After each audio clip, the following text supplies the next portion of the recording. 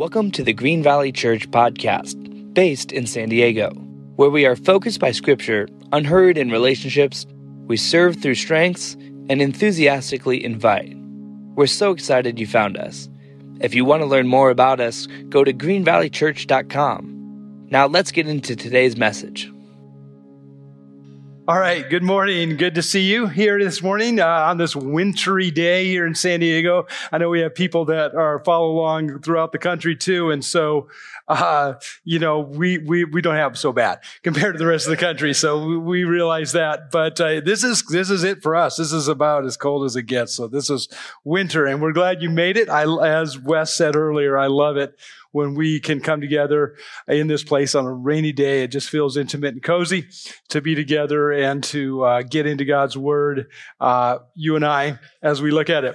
Way back in my teenage years, when I first became a Christian, when I was a brand new believer, it was this radical, life-changing experience for me. I loved it immediately. I loved my new circle of friends, the community that I had. I loved learning about the Bible and diving in, this book that I knew nothing about. And I was absolutely floored by the idea that I could actually talk to God. I mean, I had this new personal relationship with God, which meant I could talk to Him about anything I wanted. I mean, even now, as I think about that, even now as I say those words, it is riveting. The God who created the entire world and keeps it running, the God who parted the Red Sea, healed the blind, raised the dead, the God who gave us the Bible, that God is available for me and for you to have a conversation with 24/7, round the clock.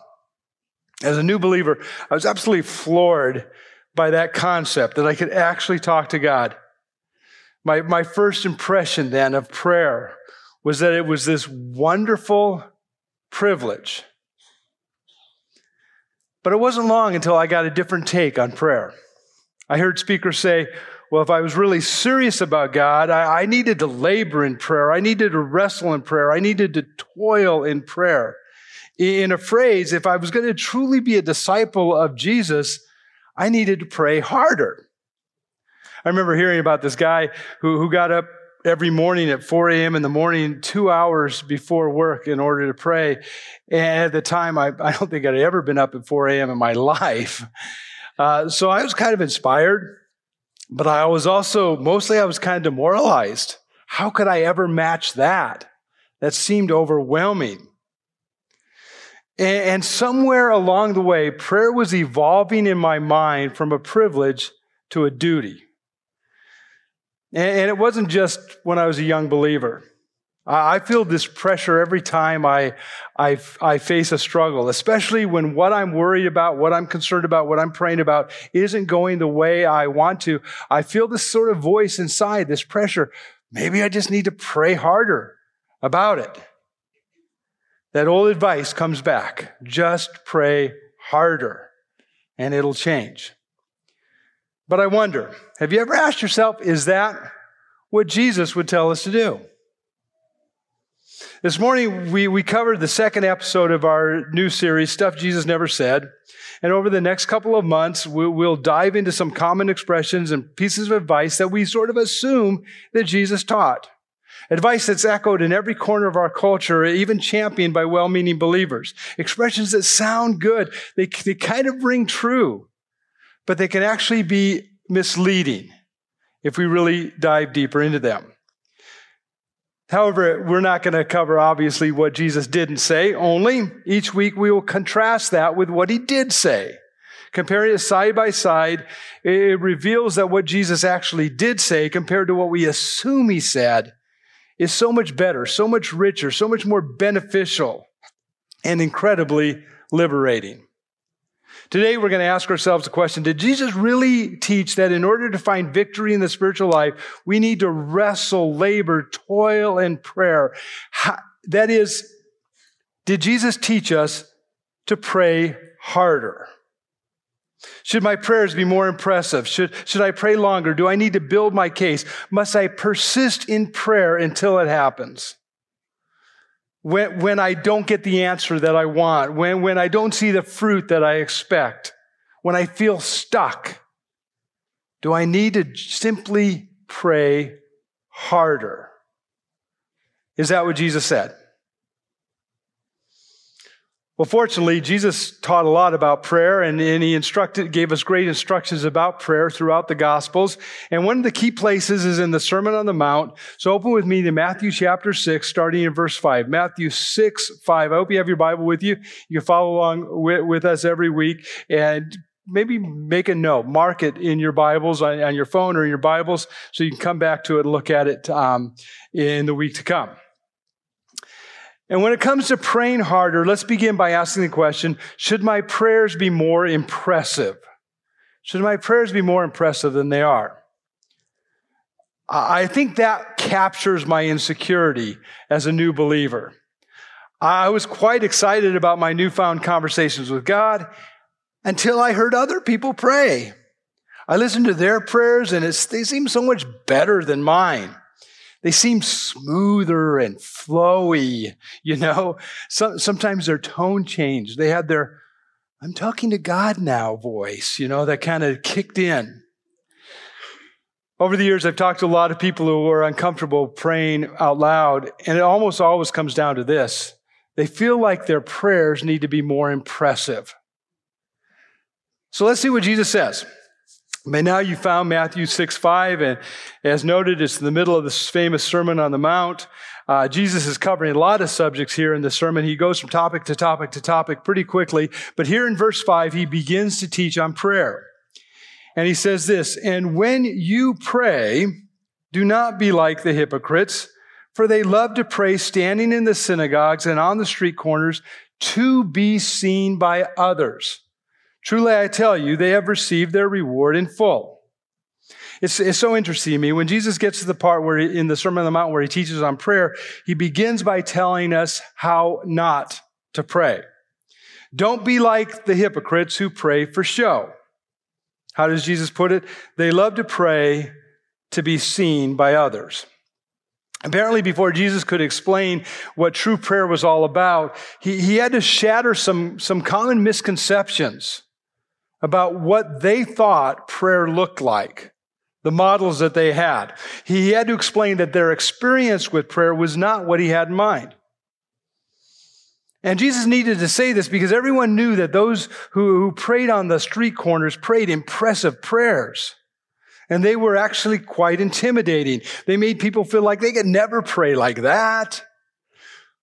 And so this put Jesus' disciples at ease. They don't have to pray these impressive prayers, words to impress others. Instead, look at verse 6. "But when you pray, go into your room, close the door, and pray to your Father who is unseen.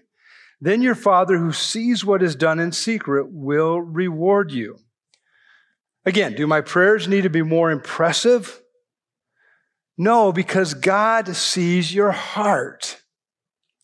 The only one that you need to impress in prayer is God, and he is not caught up in how you say it. He always looks deeper to our hearts, to what's behind the words we say. In fact, here's how I would graph what Jesus says here in Matthew 6, 5, and 6. The more my goal is to impress others, those I can see, the more my reward is going to simply be human recognition. They see me. They hear me. That's the reward. And it's not that isn't rewarding. It's just that it's such a superficial reward to be seen by people. If your goal is to be seen by people, then your reward will be being seen by people. That's what Jesus said.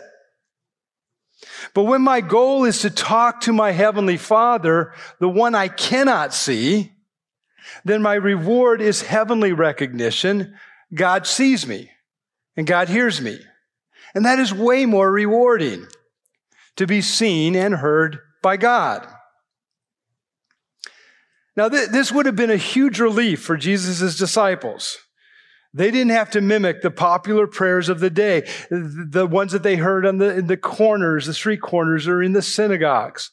They could simply talk to God from their heart and know that God saw beyond the words to the very motives and desires of their heart. This would have been a huge relief for the disciples, and it is for me as well. Do my prayers need to be more impressive? No, because God sees your heart. Okay, how about this? Should I pray longer? Is that what Jesus taught? Fast forward in my life, about a decade past my teenage years. Now I've been a Christian for about 10 years. I've been to Christian college. My goodness, I was in seminary training for ministry. I was supposed to know answers to these kinds of questions. And I was talking to a friend, a guy I really admired and looked up to in his walk with the Lord. We were talking about spiritual things, and he said that he had learned an important secret in prayer. He said in order to make sure his prayers worked, he would pray for every single detail of his request. If, for example, he was praying for an upcoming job interview, he wouldn't just pray, help me do well in the interview and get the job. He would pray, Lord, help the traffic be light as I travel. Help me get a good parking place. Let me meet the right person on the way in. Help me pick out the right clothes. Let me not stutter. Help the interviewer not be distracted. Help us have mutual contact. Help me have good eye contact. Let my jokes be good and my breath not be bad. And on and on and on. You get the idea. And then he said if things didn't go well, didn't go the way he wanted them, it's because he had forgotten to pray about a particular detail. In other words, if this makes sense, he was only covered for the things he covered. And all of a sudden for me, prayer was rigorous again. What if I didn't cover everything? What if I left something out? Is that what Jesus taught? Should I pray longer? Look at the next verse in our passage, Matthew 6:7. And when you pray, do not keep on babbling like pagans, for they think they will be heard because of their many words. Again, when it comes to prayer, Jesus continues to focus on what we shouldn't do. First, don't be like the religious leaders who prayed to impress others. Now, don't be like the people in the surrounding nations. He called them the pagans who thought they could get their way if they just prayed more. Back then, the pagan religions around Israel taught that the longer you prayed, the better your chances were of convincing the gods to do your will. Prayer was a form of manipulation, and the longer you prayed, the more the gods you prayed to, the more likely you were to get your way. The standard advice then is you want to get prayer to work? Pray longer. If you want to show God you're serious, you need to pray for hours and hours and hours. So Jesus says, and when you pray, do not keep on babbling like the pagans, for they think they will be heard because of their many words. Have you ever noticed how many short prayers there are in the Gospels? The thief on the cross prayed, Jesus, remember me when you come into your kingdom. The tax collector in the temple prayed, God, have mercy on me, a sinner. And drowning Peter prayed one of the shortest prayers of all, just 3 words, Lord, save me. Even the prayer that Jesus taught his disciples to pray, the Lord's Prayer, is amazingly brief. Only 5 verses, just 53 words in my Bible. So do we need to pray longer prayers covering every detail? No, just be straightforward. I mean, if you think about the way Jesus taught us to pray in the Lord's Prayer, which comes right after this section that we're talking about, the requests are actually quite direct and open-ended. I ask for God's kingdom to come, His will to be done on earth, but not all the ways that I think it should look. I ask for daily bread, but not whether it's sourdough, rye, bagel, or toasted. I ask for our sins to be forgiven, but not spell out every sordid detail. I ask for guidance in the midst of evil, but not every particular that I will face. Now, someone is thinking, yeah, but doesn't the Bible say that we should pray without ceasing? That definitely seems like we should be praying a lot longer. And yes, Paul did say that in 1 Thessalonians. But in Luke 11:1, we read this: one day Jesus was praying in a certain place. When he finished, one of his disciples said, notice Jesus finished praying. And that's important to note. To pray without ceasing is more about cultivating an awareness of God's presence throughout our lives. It doesn't mean we never say amen. So do we need to pray longer, covering every detail? No, we take lead from the Lord's Prayer, the one that he taught us to pray, and just be straightforward. How about this? Do I need to build my case? Is that how I pray harder? I don't know. Have you noticed this? If you listen to our prayers, it often sounds like we're trying to convince God. Like, if he just saw things from our vantage point, he would understand just how important this is. It's easy to view prayer like a closing argument in a courtroom, building a rock-solid case so God can do nothing but agree. Is that what Jesus expected? Is that what he said? Let's continue. Verse 8. Do not be like them, for your Father knows what you need before you ask him. We do not need to convince God. We do not need to build a case. He already knows way better than we do what we need. God never needs information when we pray. God's never like, oh, I never thought of that. That's a really good point. God doesn't need to be coaxed. He doesn't need to be convinced. He doesn't need to be informed. We act as if more words, more passion, more information makes God more obligated to do what we want him to do. God never needs more information when we pray. So do I need to build my case? No, simply trust that God knows. And the heart of what Jesus is saying here is captured in the word Father. Your Father knows what you need before you ask. God is like a father. He's like a father who knows us well, who cares for us intimately, who wants the very best for us always. In fact, the very first word of the Lord's Prayer is the word Father. We say our Father, but in the original, it's Father is the very first word. Abba is probably the word that Jesus used, this intimate term for God. It was revolutionary back then. No one back then prayed to God as Father. It felt way too casual, way too informal, way too intimate. Jesus regularly did, and then he told his disciples, and by the way, that's how you should pray as well. God cares about our relationship with him more than the results. He cares for us when we come to him in prayer is to recognize who he is and recognize that whatever we think we need is so much smaller than what he understands what we need, because he sees the big picture.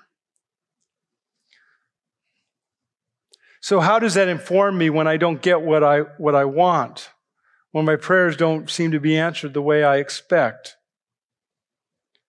Well, first of all, let me say that I love the fact that Jesus in the Lord's Prayer taught us to pray not just for our souls, but also for our stomachs. He taught us to pray for the kingdom of God to come, but he also told us to pray for daily bread. He genuinely cares about our material needs, our physical needs, though the things that we often pray about, he cares about those things. And he wants us to bring it to him. He wants us to ask him for our very real needs. But in the end, we trust that he knows best. And that in this world, much less in this week, it's not the end of the story.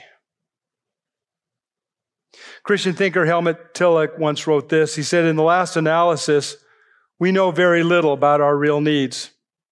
So we often pray for foolish things when what we need is something totally different. George MacDonald says, A God who should fail to hear, receive, attend to one single prayer, the feeblest or the worst, I cannot believe in. But a God who would grant every request of every man would be an evil God. That is, no God, but a demon. My life is peppered with prayers that God never answered, at least not answered in the way I wanted him to. And in many cases, in hindsight, I am so glad he didn't. I think there's a country song by Garth Brooks who said he would agree with what I said. But it's never because we didn't convince him strongly enough. According to Jesus, on the topic of prayer, it is because God truly knows what we need, and he knows best. Do I need to build my case? No, simply trust that he knows. Fourthly, must I persist in prayer until it happens? Is that how prayer works? Somewhere we've gotten the idea that the reason God doesn't answer our prayers sooner is because he really wants to see if we're serious. If God delays, he wants to see if we really mean it. And if we keep on praying about something, it somehow demonstrates that it is really super important to us. We'll look at verse 10. After Jesus teaches us to address God as our Holy Father in heaven, he instructs us to pray, "Your kingdom come, your will be done on earth as it is in heaven." And that isn't just advice for us. Even though Jesus is teaching here on what his disciples should pray, Jesus modeled this principle in his own life. On the evening before the crucifixion, as he considered the horrible task that was in front of him, Jesus prayed this. He said, "Father," and the word Father there is most likely Abba, intimate Father. And Jesus, just like he taught us to start with prayer with Father, he himself started his prayer with Father. And then he said, "Father, if you are willing, take this cup from me, yet not my will, but yours be done." I love this. First of all, Jesus modeled exactly how he told us how to pray. "Your kingdom come, your will be done on earth as it is in heaven." Jesus modeled that. And here Jesus asks exactly for what he wants, his real needs, but then he ultimately left it with God. In the same way, God wants us to bring our desires, our wishes, our heartfelt requests to him, but then trust that he has a bigger window than we do. Must I persist in prayer until it happens? No, ultimately we leave it with God. Prayer should always be a way of reminding us that God is in charge, God is in control. And so we leave everything with him. Those things that hound our heart and that worry our souls, we can take them to him and then we can leave them with him, trusting that his perspective and his care, his will is better than ours. Turns out, Jesus did not teach us to pray harder, because that puts the emphasis on our efforts in prayer, as if it's just a program to get what we want, as if we were serious enough, impressive enough, if we pray long enough, make a good enough case, if we ask again and again and again, prayer somehow works. We twist God's arm. Instead, for Jesus, prayer wasn't about wearing God down. It was about knowing the Father and intimacy with him and allowing him to shape us more and more into his children. So how should we pray? Instead of praying harder, what about this? What if we tried praying softer? Allow prayer to soften our hearts before him and others.